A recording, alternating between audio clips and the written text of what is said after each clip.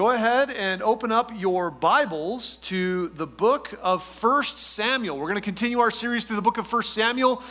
Chapter 14 is where we're going to be at today. We're going to start slowing down in our study through 1 Samuel a little bit, not taking full chapters at a time and sort of breaking down some of this as the narrative continues to unfold. If you're new to redemption, this is part of who we are. We just go through books of the Bible. It's just part of the DNA of who we are. Typically speaking, we're going to travel in an expository fashion. That's what the word is, expository preaching. Just means we expose what the Bible says. So we're going to read it, we're going to say what it says, and that's our main goal there. So 1 Samuel chapter 14, verses 1 through 23 is where we're going to be spending our time together. Now, before we jump in, one of the big concepts that you and I have to grasp about the Bible as a whole is that when God wants to do a work, he accomplishes it through people. Have you noticed that to be true? Like when you're reading through the Bible, God picks people. He uses people. It's generally true not only in the Bible, but it's just true in our day to day, that when God wants to do a work, when God wants to move forward, when God wants to accomplish something, he does it through people. That's the way that God works. Now, God he does work at times in crazy supernatural ways. God himself will intervene at times. We see in the Bible where a Christophany in the Old Testament happens. Jesus shows up in the Old Testament, or he shows up in a vision with somebody, or God sends an angel to go do something. God does those things, but those are rare occurrences. Those don't happen very often. So if you are like, man, I haven't seen an angel deliver a message to God, then you're in the 99% category, okay? This just doesn't happen very often, even in the Bible, okay? So most of the time, God uses people. He's going to use nature, he'll use circumstances, but these are rare occasions. God will nearly always use people, and because it's his preference and it's his design. This is just the way God wants to use, to work, to use people. And here's the truth. Not only does God generally want to use people, but God wants to use you. God wants to use your life. He wants to use my life to accomplish his will. So our big idea today as we look at 1 Samuel 14 verses 1 through 23 is this, that faith in God brings about the victories of God. Do you want to experience the victories of God in your life? I sure hope you do. I hope that that's on your mind. My gut tells me you do. You know how I know? You're sitting here, right? Like you're in the room, or you're watching online, or you're watching at some later date. The reason you're even thinking about this, the reason that you're even giving time to this is because you want God's will in your life. And if you want to experience God's victories in your life, it's going to happen through the vehicle of faith. That's how God is going to accomplish it. So let's read 1 Samuel 14, 1 through 23 with that thought in mind, and then we'll go back through and break it down, all right? We're going to read all of the verses, and then we'll break them down together. It says this, now it happened, 1 Samuel 14, 1, now it happened one day that Jonathan, the son of Saul, said to the young man who bore his armor, come, let us go over to the Philistines' garrison that's on the other side. But he did not tell his father. And Saul was sitting in the outskirts of Gibeah under a pomegranate tree, which is in Migron. The people who were with him were about 600 men. Ahijah, the son of Ahitub, and Ichabod's brother, the son of Phinehas, the son of Eli, the Lord's priest, in Shiloh was wearing an ephod, but the people did not know that Jonathan had gone. Between the passes by which Jonathan sought to go over to the Philistines' garrison, there was a sharp rock on one side and a sharp rock on the other side. The name of one was Bozez and the name of the other Seneh. Verse 5, the front of one faced northward opposite Michmash, and the other southward opposite Gibeah. Then Jonathan said to his young man who bore his armor, come, let us go over to the garrison of the uncircumcised, that it may be that the Lord will work for us. For nothing restrains the Lord from saving by many or by few. So his armor bearer said to him, do all that is in your heart. Go then, here am I with you according to your heart. Then Jonathan said, very well, let us cross over to these men, and we shall show ourselves to them. If they say thus to us, wait until we come to you, then we shall stand still in our place and not go up to them. But if they say thus, come up to us, then we will go up, for the Lord has delivered them into our hands, and this will be a sign to us. Verse 11. So both of them showed themselves to the garrison of the Philistines, and the Philistines said, "Look at the Hebrews coming out of the holes where they have hidden." Then the men of the garrison called Jonathan and his armor bearer, called to Jonathan and his armor bearer and said, "Come up to us, and we will show you something." And Jonathan said to his armor bearer, "Come up after me, for the Lord has delivered them into the hand of Israel." And Jonathan climbed up on his hands and knees with his armor bearer after him, and they fell before Jonathan. And as he came after him, his armor bearer killed them. That first slaughter which Jonathan and his armor bearer made was about 20 men within about a half an acre of land. And there was trembling in the camp and in the field and among the people. The garrison and the raiders also trembled, and the earth quaked so that it was a very great trembling. Now the watchmen of Saul in Gibeah of Benjamin looked, and there was the multitude melting away, and they went here and there. Then Saul said to the people who were with him, "Now call the roll and see who has gone from us." And when they had called the roll, surprisingly, Jonathan and his armor bearer were not there. And Saul said to Ahijah, "Bring the ark of God here." For at that time, the ark of God was with the children of Israel. Now it happened, while Saul talked with the priests, that the noise which was in the camp of the Philistines continued to increase. So Saul said to the priest, "Withdraw your hand." Then Saul and all the people who were with him assembled, and they went out. They went to battle, and indeed every man's sword was against his neighbor, and there was very great confusion. Moreover, the Hebrews who were with the Philistines before that time, who went up with them into the camp from the surrounding country, they also joined the Israelites who were with Saul and Jonathan. Likewise, all the men of Israel who had hidden in the mountains of Ephraim, when they heard that the Philistines fled, they also followed hard after them in the battle. So the Lord saved Israel that day, and the battle shifted to Beth Aven. Let's pray. Father, as we turn our attention to your word this morning, as we read it, as we consider it, as we contemplate it, we pray that you would reveal yourself to us. God, help us to see the work that you're doing. Help us to see the things that you're accomplishing and to join you in that work. God, give us the faith, give us the courage to follow hard after you, to do the things that seem impossible, that other people would look at it and say there's no hope for that, but you're calling us into it and that we would follow you faithfully. So Lord, we commit ourselves to you this morning. We commit this time to you. We pray that you be glorified. We pray in Jesus' name. Amen. Amen. All right, so 1 Samuel chapter 14, verses 1 through 23, we're going to break it down together today in three parts. The first part, verses 1 through 7, a conscious faith, verses 8 through 15, a courageous faith, and then verses 16 through 23, a contagious faith. Now, we talked before that God wants to use people, and that he's looking to use people, and he's looking to use you, and he's looking to use me. Here's the thing. The kind of people that God uses have some things in common. Such as the people that God uses, typically the people that God uses have humility, that they're a humble kind of person, or that they are holy people, that they're set apart to the things of the Lord. But I would say that a major component of the people that God uses are people of faith, that those who trust in the Lord in faith. Now, faith is not simply being willing to jump into the unknown, to do crazy stuff. You ever hear people say, just have faith? And what they mean is, do the crazy thing. That's not necessarily the idea of faith. It's not the willingness to jump into the unknown. It's the willingness to trust a known God with an uncertain future. Here's how Warren Wiersbe says it in his commentary, Be Successful. He says, action without promises is presumption, not faith. But when you have God's promises, you can go forward with confidence. When we just try to move forward and forge ahead and jump into something on the presumption of faith without first having the promise of God, we're presuming that God's going to accomplish it for us. That's not necessarily faith. That might actually be foolishness. That might actually be a very bad decision. And then when you bear the consequences of it, then you say, well, faith didn't work. No, faith worked perfectly. You just tried to shove God into your thing, and he didn't play that game.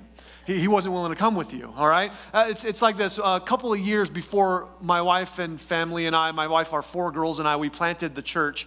Back in 2014, we started as a home Bible study.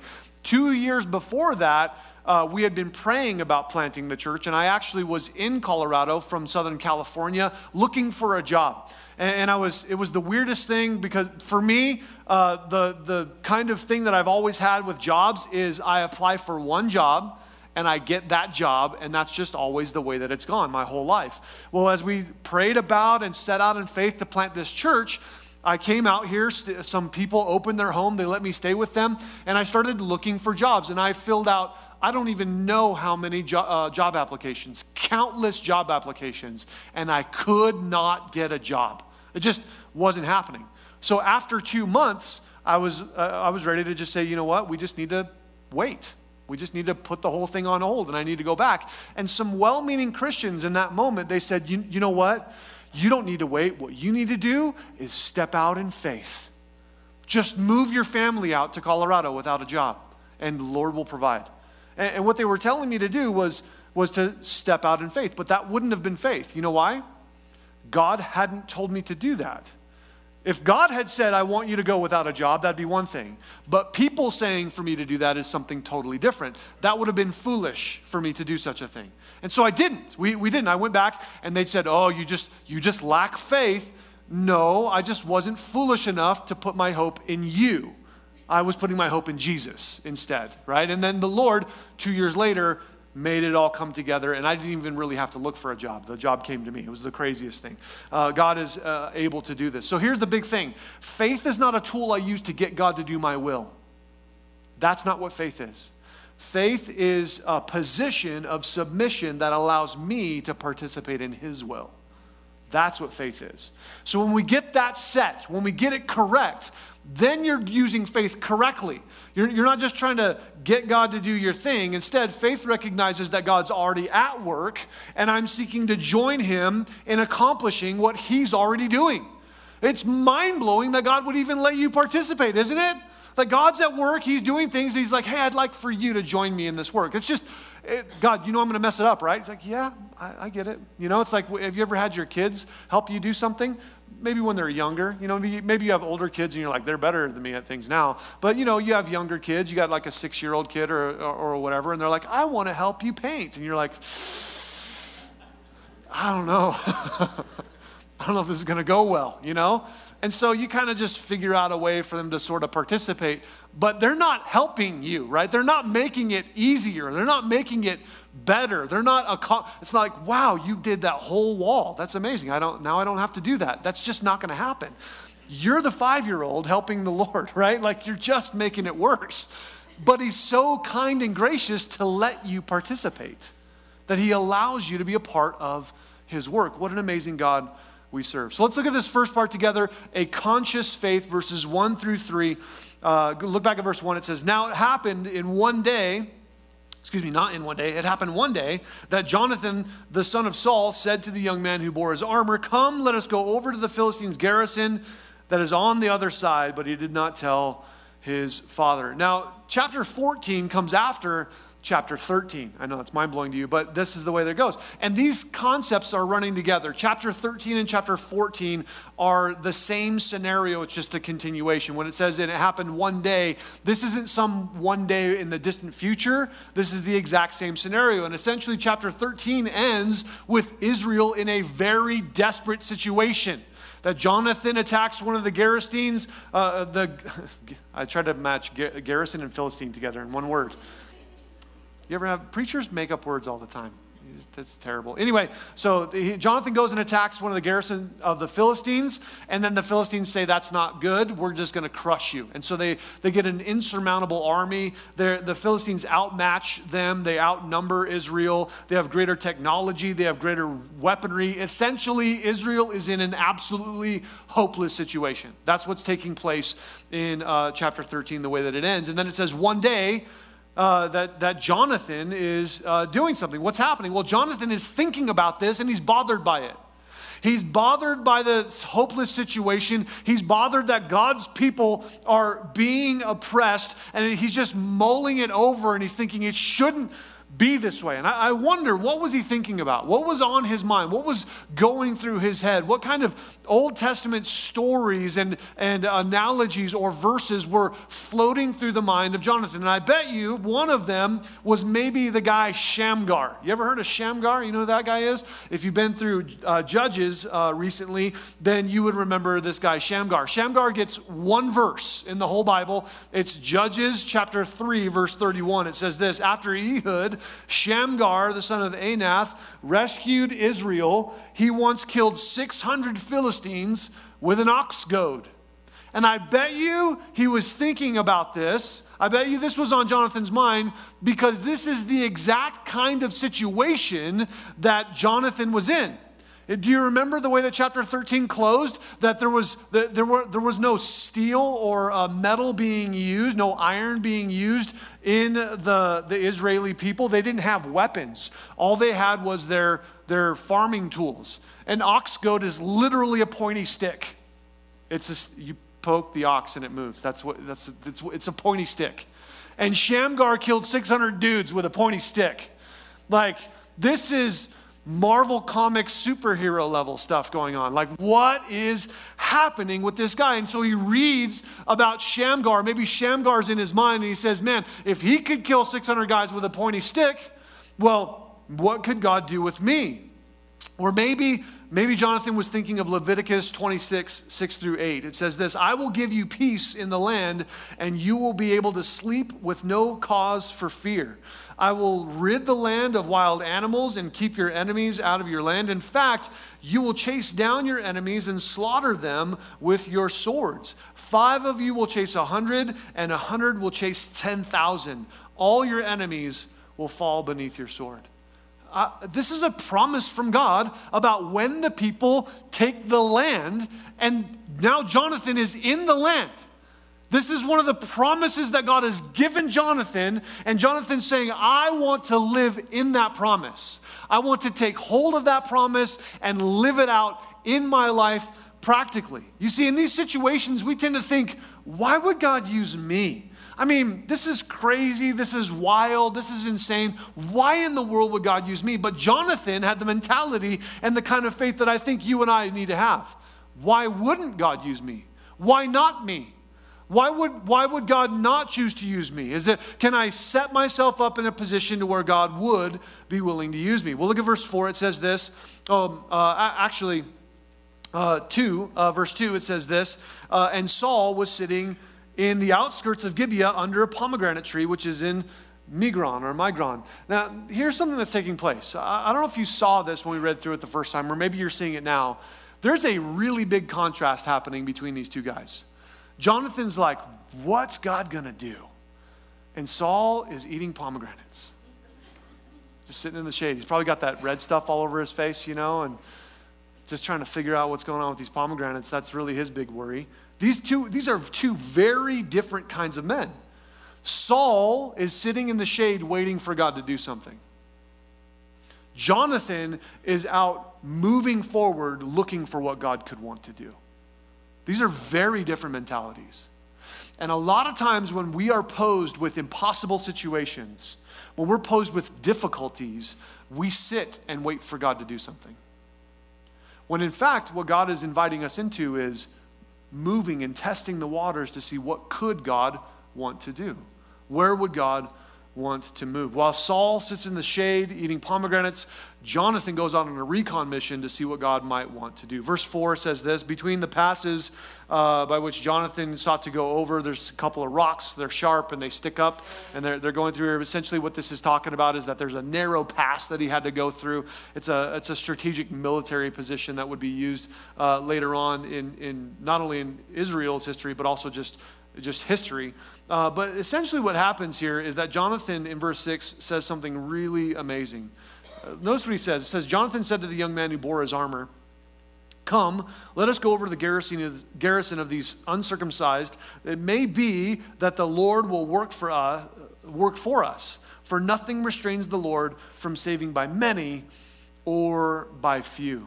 You see, the Philistines are camped in a natural fortress made by cliffs. And that's kind of what this geography is telling us about this area. There's a natural fortress where they're encamped in the cliffs area. And Jonathan asks, he says two key things that give us insight into his mentality there in verse 6. He says the first thing, it may be. It may be. See that there in verse 6? This is like saying, what if? Now, when you say what if, and when I say what if, typically we say, what if I die? What if it all goes bad? What if everything explodes? What if they don't like me? What if, whatever. The what if that we tend to think of is slanted toward the negative, but this is a totally different what if. What if God just wants to rescue Israel and we get to move forward with this? What if that's what's taking place? It's this bold, courageous, not waiting for all the circumstances to line up and to be perfect and, the sun's shining the right way and then he just sees a deer cross his path and say, go this way, Jonathan. He's not waiting for all that. He's just saying, what if God wants to do something? It's not too hard for God, that we're just going to step out in faith. And then the second thing that he says is nothing restrains the Lord. This is like saying it's just not too hard for God. It's too hard for me for sure. They got an army that's bigger than we can even count. And me and two guys are going to go up and take them all on. This is insane. But Jonathan knew something. He knew that God plus one equals a majority. Right? It doesn't matter how big they are. I don't care if they're outnumbered 10 to 1, if they're outnumbered 100 to 1, or if they're outnumbered 1,000,000 to 1. He knows if I'm fighting with the Lord, if this is what God wants to do, and I go with him, I'm on the majority. I'm on the winning team. That's just the way that it goes. And so this is his mentality. David Guzik says it like this: God doesn't need a great number of people to do a spectacular work. Nothing restrains God by saving by many or by few. Do you know what restrains the Lord? Our unbelief. Now, it's not that our unbelief restrains God's power. God isn't any less powerful because we don't believe. What it does is sometimes God allows our unbelief to restrain his will, because God is looking for willing partners on this earth who will work with him in the accomplishing of his will. God, not only does God want to use you, but he wants you to be willing in that work. And so when you're unwilling, it restrains the will of God accomplished through you. God's still going to get the work done. You just don't get to participate. That's the thing that takes place. Now, Jonathan, he takes a step of faith there in verse 7. And notice what his armor bearer says. His armor bearer says to him, "You're crazy, bro. I'm not going." Isn't that what you would have said? Like, you got this Jonathan in your life. He's like, let's just go see what God might do. And you're like, you lost your mind. But that's not what the armor bearer says. The armor bearer says, I'm with you, I'm behind you, I'm completely in line with what you're wanting to do. This man's faith is equal to or greater than Jonathan's. He's just as faithful as Jonathan is. You see, God's going to call you into crazy things, but he's probably not going to call you alone. Jonathan wasn't called alone. Someone was just as crazy as him, willing to jump out and to go see what God might do. Not only do we see a conscious faith, he's thinking, he's engaged, but we also see a courageous faith in verses 8 through 15. Look at verse 8, it says this: Then Jonathan said, "Very well, let us cross over these men, and we will show ourselves to them. And if they say thus to us, wait until we come to you, then we will stand still in our place and not go up to them. But if they say thus, come up to us, then we will go up to them, for the Lord has delivered them into our hand." This is pretty crazy. So Jonathan's military tactic is, we're going to purposefully expose ourselves to the enemy. This is insane, right? Like, you just don't do this stuff. You want to hide by cover of night and sneak in and, try to dismantle them that way, I guess, if you're going to try to do something. But just exposing yourself in the middle of the day, that's just a crazy idea. And here's what's taking place. Jonathan didn't receive any specific word from God. He had the general principles of God's word that God had said to him, I want you guys to take the land. I will be with you. You'll be able, just like we read in Leviticus earlier. But he hadn't received some sort of direct unction from God. Jonathan, I want you to go in this way to attack this garrison. He hadn't received that. And so what does he do?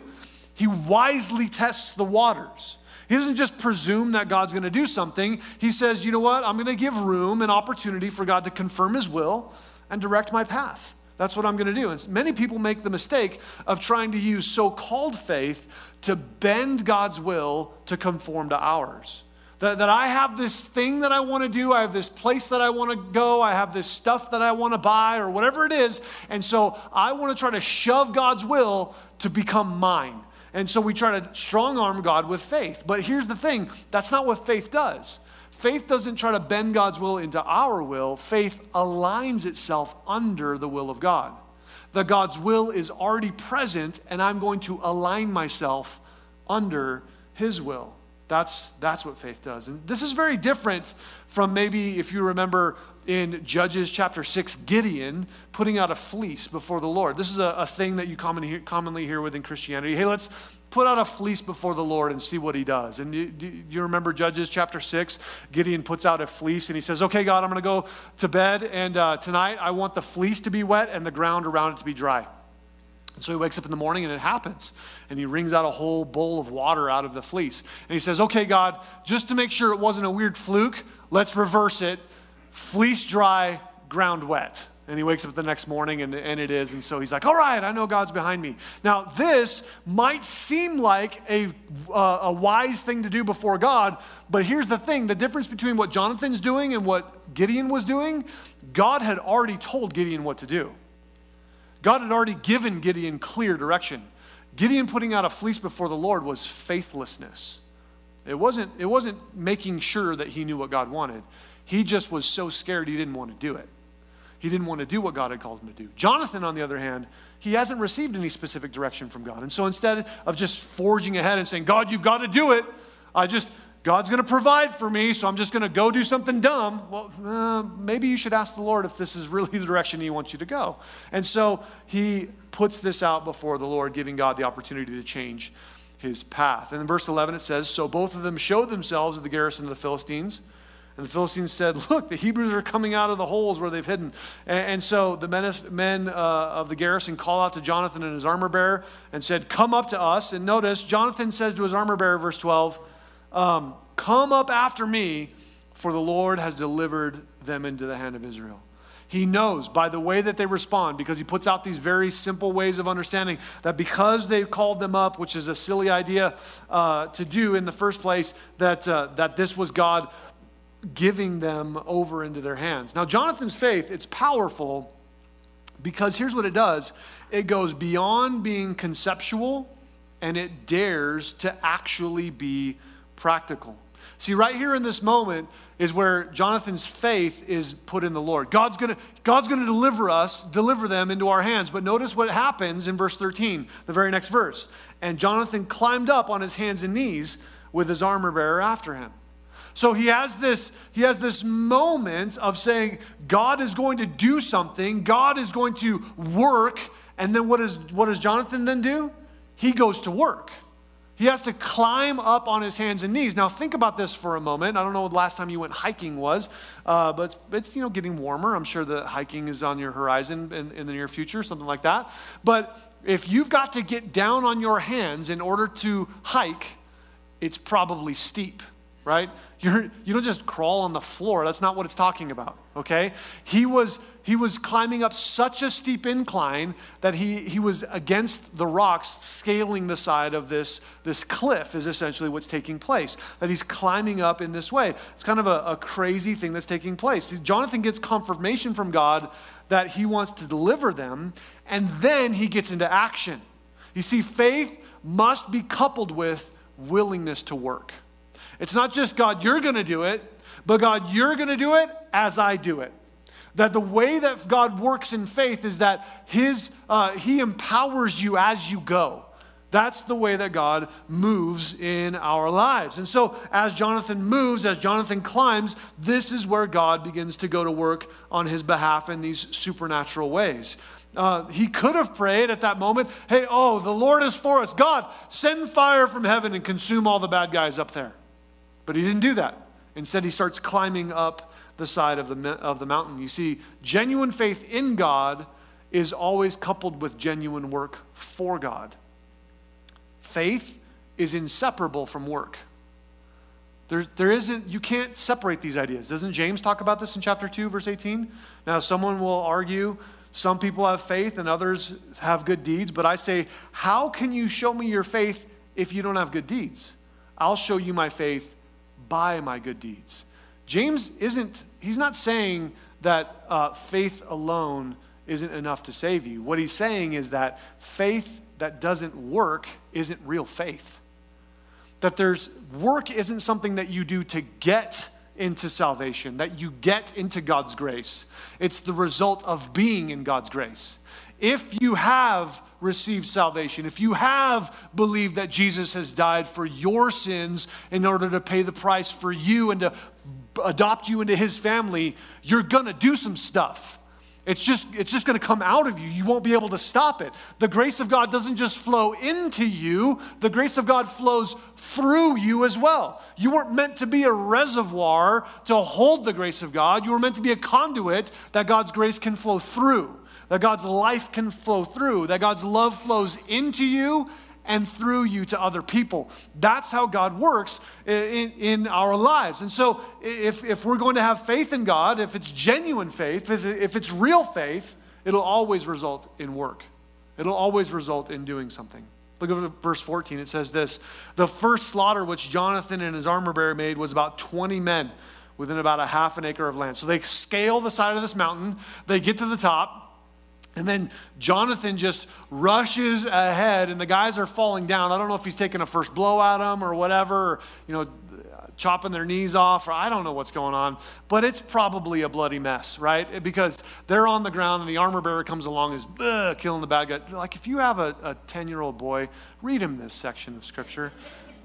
He's going to love it. Like, this is, they're just going after the enemy, and they are dismantling the enemy, and they took on 20 guys single-handedly and just completely annihilated them. But look at verse 15, what happens.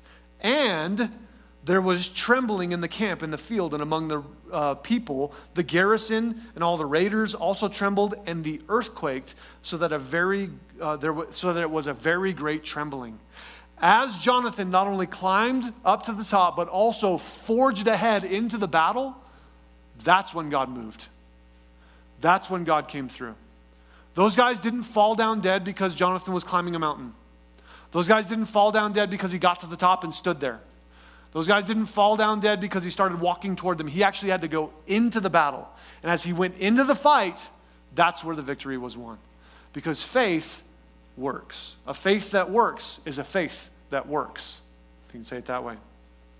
So in this, we see that in chapter 13, Saul failed miserably. Do you remember in chapter 13, verse 13, it says this, and Samuel said, "You have done foolishly. You have not kept the commandment which the Lord your God, which he commanded you. For now the Lord would have established your kingdom over Israel forever, but now it's being removed." That's what God said to Saul in chapter 13. And here in chapter 14, what's happening? Saul's son is being used greatly by God. You see, consequences of Saul's failure would cost his family. And it would cost Jonathan. But here's the truth. Here's the reality that even in the middle of this, God still tremendously uses Jonathan. And maybe that concept resonates with you, because there's damaging failure in your life. You look at just the things that have happened in your life, the ways you've gone, the temptations you've succumbed to, and you just look at damaging failure in your life. And it's cost you and maybe your kids or those around you. Or maybe your parents failed real big. That there's just massive sin in your parents' life, and you think, well, how could God use me? Let Jonathan be an example to you. Let Jonathan be a one to call you into faith in the Lord. That God is bigger than all of this. God still is a God of restoration and rebuilding and doing the impossible. God still uses Jonathan. His grace is bigger than Saul's failure. God's grace was big enough to overcome even that. You see, the secret to Jonathan's success is simple. Jonathan is a man of I want to point out three things that we see in Jonathan here in this. He's a man of faith.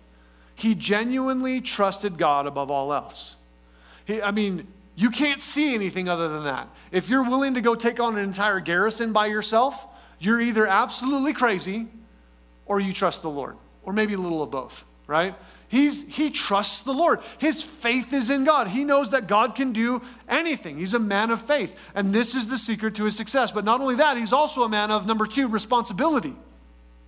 He refused to pass blame. Well, if only my dad was here, if only he would take responsibility for what he was supposed to do, if only I had more troops and those guys, they all abandoned me, they deserted me. I had 1,000 men last chapter. Now this chapter, it's just me and one dude. Like what's going on?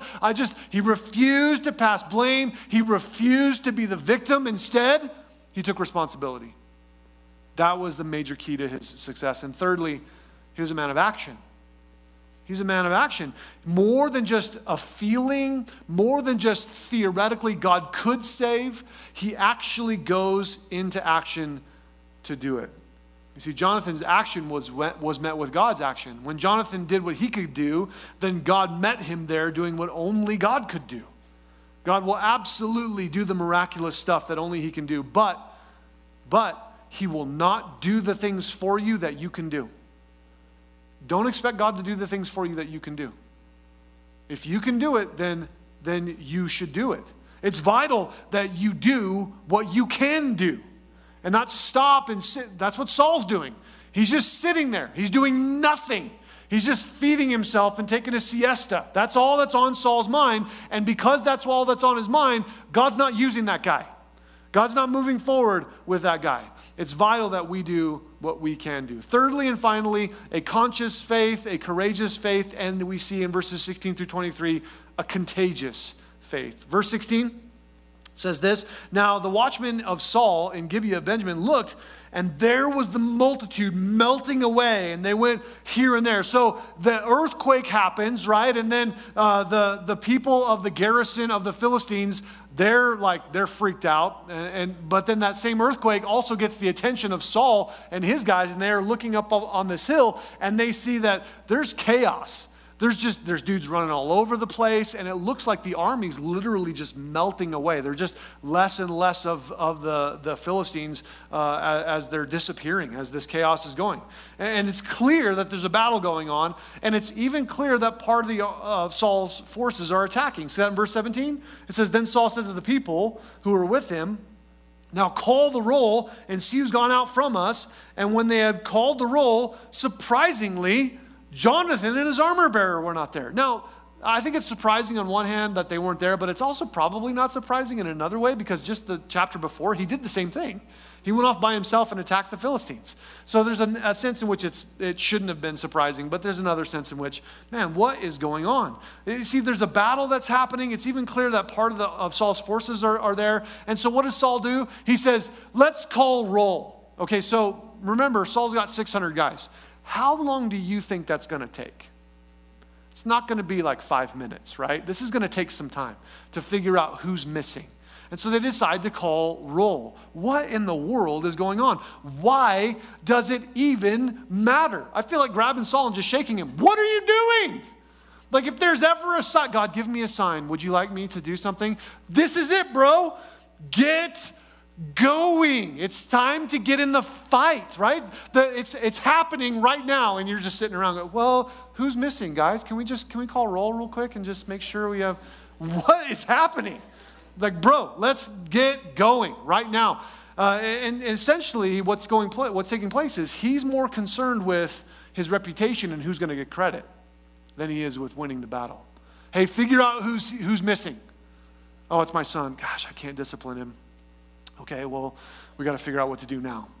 In verse 18, then he says, "Then Saul said to Ahijah, 'Bring the ark of God here.'" So apparently the ark of the Lord was there. That's the box overlaid with gold with the 2 angels on top. It would have the elements of God inside of it. And so he says, let's do that. And so basically what he wants to do is he wants to take the ark of God into battle as the magic good luck charm in order to win the battle. If you were with us earlier in 1 Samuel, you'll realize that doesn't work. They lost it before. And so this is his plan once again. And so he says, let's bring out the ark, and essentially what this is like saying, it's like saying, hey, you know what? Let's have a prayer meeting. let's worship the Lord. Let's just, let's worship the Lord. We'll have a prayer meeting and we'll find out what God wants to do. It sounds very spiritual. But again, he's already wasted time calling roll. And now he's saying, well, let's do some spiritual stuff because I just really want to sound like I'm a spiritual guy. You see, there's a right time to pray and there's a right time to act. Not every situation requires sitting down and praying about it, right? Like if someone breaks into my house at 2 a.m., I'm not going to say, Micah, let's pray and see what the Lord would have us do. Me and Mossberg, my 12 gauge, are going to go handle the situation. Like that's what's going to take place. It's just, there's no decision, there's no praying. It's time to act. This is that moment for Saul. It's time to get in the fight. If you wanted to pray, bro, you had tons of time to do that sitting under the pomegranate tree. Why do you want to do it now? Because he just doesn't want to act. And so God is pushing him into this. God's calling him into this. You see, getting these wrong can have devastating consequences. If you fight when you should pray, you're going to make a big mess, right? You're just going to make a big problem. You're going to cause a huge mess. But if you pray when you should fight, you're going to miss a huge blessing. And that's what Saul's doing. Saul's missing out on the blessing of being able to be used by the Lord to move forward. Warren Wiersbe says in his commentary, Be Successful, this. He says, Saul is a tragic example of the popular man of the world who tries to appear religious and do God's work, but who lacks a living faith in God and a heart to honor him. Unfortunately, church history records the lives of too many gifted people who used God to achieve their own purposes, but in the end, abandoned him and ended life in disgrace. This is where Saul is at. It sounds spiritual, it sounds holy, it sounds like the right things to do, but it's really not. Verse 19, verse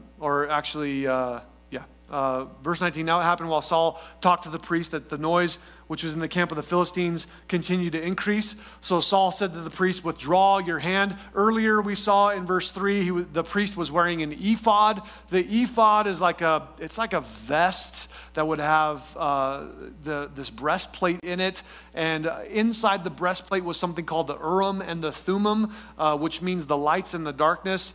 Think of it kind of like the priest was a magic 8-ball and you would ask God questions. That's kind of what it is, okay? And then he would reach in, and most theologians think that there were light-colored rocks and dark-colored rocks that would mean yes or no, and the priest would reach in and pull out the rocks and figure out what God wanted to do. It's sort of that, okay? So I don't know if they shook him or how it worked, but he's a magic 8-ball, okay? And so the priest has his hand in there because Saul's like, do I go to battle, God? And the priest has his hand in there, and then Saul hears it's getting worse. Jonathan's winning more. I gotta go. Forget it. We're just not gonna do the holy thing anymore, the spiritual thing. We're just gonna get into the fight. Finally, he gets into the action and and gets going. Essentially, his insecurities and false holiness held him back. And that's really what's taking place with Saul. Now this section, the last 4 verses here, verses 20 through 23, they conclude with 4 different types of people, okay? So we're just going to wrap up just pointing out these 4 different types of people that are in the end of this section. And we're going to see how Jonathan's faith actually becomes contagious to everybody else. Verse 20. Is the first group. It says this, then Saul and the people who were with him assembled, and they went to battle, and indeed every man's sword was against his neighbor, and there was very great confusion. So here's the first group of people, the hesitators, right? This is Saul and his, 598 guys, right? Because there were 600 minus Jonathan and his armor bearer. So these guys, they're just sitting around, waiting, hesitating, doing nothing. These guys, they weren't willing to join the fight until it looked like Jonathan is winning single-handedly. Here's how David Guzik says it. God wants us to have the boldly trusting heart that Jonathan had. And friends, we are very far from a bold trust in God when we only step out and do what seems to be a sure thing. Can I tell you that if you're not doing things for the Lord that have the potential to totally blow up in your face and make you look foolish, then you're not stepping out in faith very much. That's what a step of faith looks like. A step of faith is not a sure thing. There's no faith in a sure thing. There isn't any. And so if it's got the potential to totally blow up and you're, well, that guy's a dummy, then that's where you're trusting in the Lord. Does that make sense? Saul sitting back and waiting, the men sitting back and waiting and saying, well, now that Jonathan's destroying an entire garrison by himself, I guess we'll go in. That's not faith. That's hesitation. And that the Lord doesn't bless that. The Lord isn't going to bless them for this thing. Now, also we see here in verse 20, sort of an aside commentary that every man's sword was against his neighbor. This isn't the people of Israel. This is how God was sending confusion against the Philistines. So as Jonathan is moving ahead, God sends a cloud of confusion over the Philistines, and they start fighting each other. They're killing one another is what's happening. It's total chaos and pandemonium. God is moving in these tremendous ways. So not only, number one, the hesitators, but number two, the defectors. Look at verse 21. Moreover, the Hebrews who were with the Philistines before that time, who went up with them into the camp from the surrounding country, they also joined Israel. So apparently, when the Philistines showed up, there were a number of Israelites that said, we're going to lose. I'd rather not die. I'm going to join the enemy. Right, so they shifted sides. They defected. They went to the other side of the army. They ran away. They flipped sides to fight for the Philistines. Now, here's what we can do. We can actually let the world influence us this way, can't we? You get into those situations, those times when it's just not cool to be a Christian. It's not awesome to say things about the Lord. And you get in these situations and scenarios where there's social pressure to be or do or say. Or here's an example. Micah and I were down in Cabo last week at this sort of like a work trip. It looked more like a vacation, I'm sure, to you than a work trip. But we were down there. Most of the people were drinking very much alcohol, like lots of alcohol. And we had water and Diet Coke. That's what we had. And I did not put those together. No, I just had them separate. So that's what we had. That's all we had to drink. And there were a bunch of other Christians who were there who they were, I guess, emboldened to live out their faith a little bit more courageously and not join in with the drunkenness because there was somebody else there that wasn't doing it. You see, there's social pressure to get you to be or do something. And when you do, you're like the defector. We flip sides, don't we? We feel this pressure to be something that we're not, or to fit in with the world. And when we do, we become the defectors. But they came back. They came back, praise the Lord. Verse 22, likewise, all the men of Israel who had hidden in the mountains of Ephraim, when they heard that the Philistines had fled, they also followed hard after them in the battle. We have the deserters, right? Remember chapter 13, verse 6? That some of them just literally ran away and hid in the holes in the mountains and went all over the place. For some people, if the work is too hard or the battle is too scary, they just run away. They just leave. They just run away. They're unstable. They're undependable.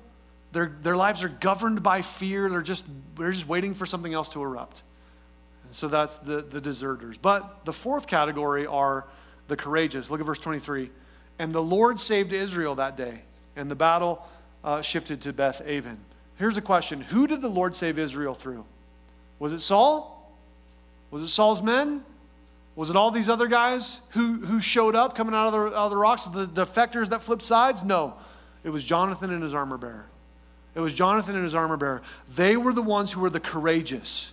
They were the ones who had the faith that was contagious enough to recruit the hesitators, to recruit the defectors, to recruit the deserters. That their faith was so strong that others saw them and wanted to join in the fight as well. Now, it's terrible that these people weren't in the fight already, but it's better late than never, isn't it?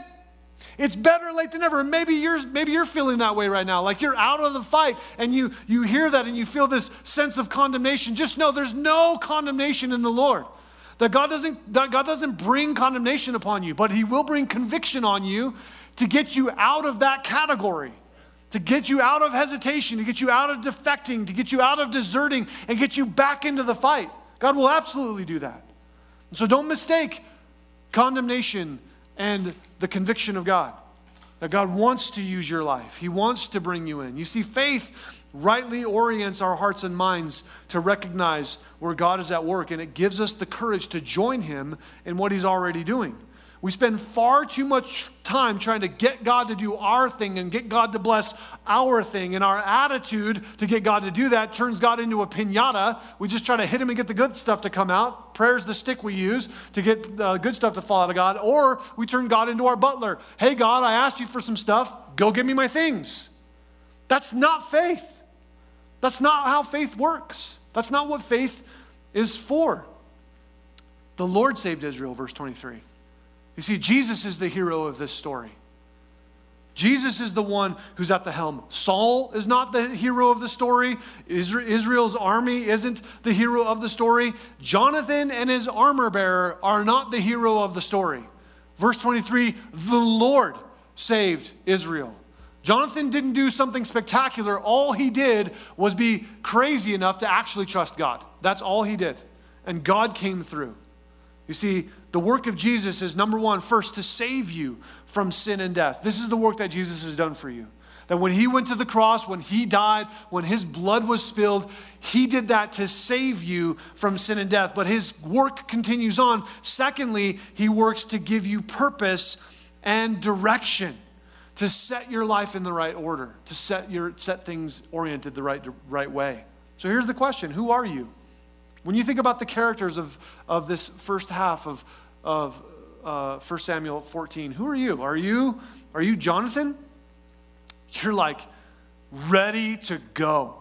God, what do you want to do? God, what is out there to get accomplished? I'm ready to move. Are you a Jonathan? Maybe you're thinking, man, Jonathan, that's a cool guy, but I'm not a Jonathan. Well, can you be an armor bearer? Can you find a Jonathan and support that Jonathan? Can you get behind and say, yeah, I'll go with you. I'll jump in with you. Maybe I don't necessarily get a sense of what God's doing, but I'll help you. Maybe you can be an armor bearer. Or maybe for you, you're a defector. You've left the faith. You've left the church. You've left the Lord. You've left your first love. Let me tell you, right now is the right time to come back. Right now is the right. God is waiting for you with open arms. He's not looking to smash you and destroy you. He's looking to welcome you back as a child. Or maybe you're a deserter and you've kind of wandered away and you're in that spot. Or maybe you're like Saul. You're trying to play the religious game, but you're really not all in with the Lord. Let me say that no matter where you're at, no matter who you identify with, it's time to take a step of faith. That's what time it is. It's time to move forward in the things of the Lord. That's what God is calling you into. And so I just want to encourage you with this. What is God pressing upon you to take a step of faith in? Where is he trying to lead you? Because the miracle stuff that God wants to do, that God is already at work doing, you can either participate in it or God's going to get it done anyway. But you miss the blessing if you don't participate. Let's pray. Father, we thank you so much for your word today. We thank you for the opportunity to open it. God, we pray that you would help us to trust you and to hope in you in faith. Would you be glorified? Would you be exalted? Would you be lifted up? And help us to courageously follow hard after you. We pray in Jesus' name. Amen.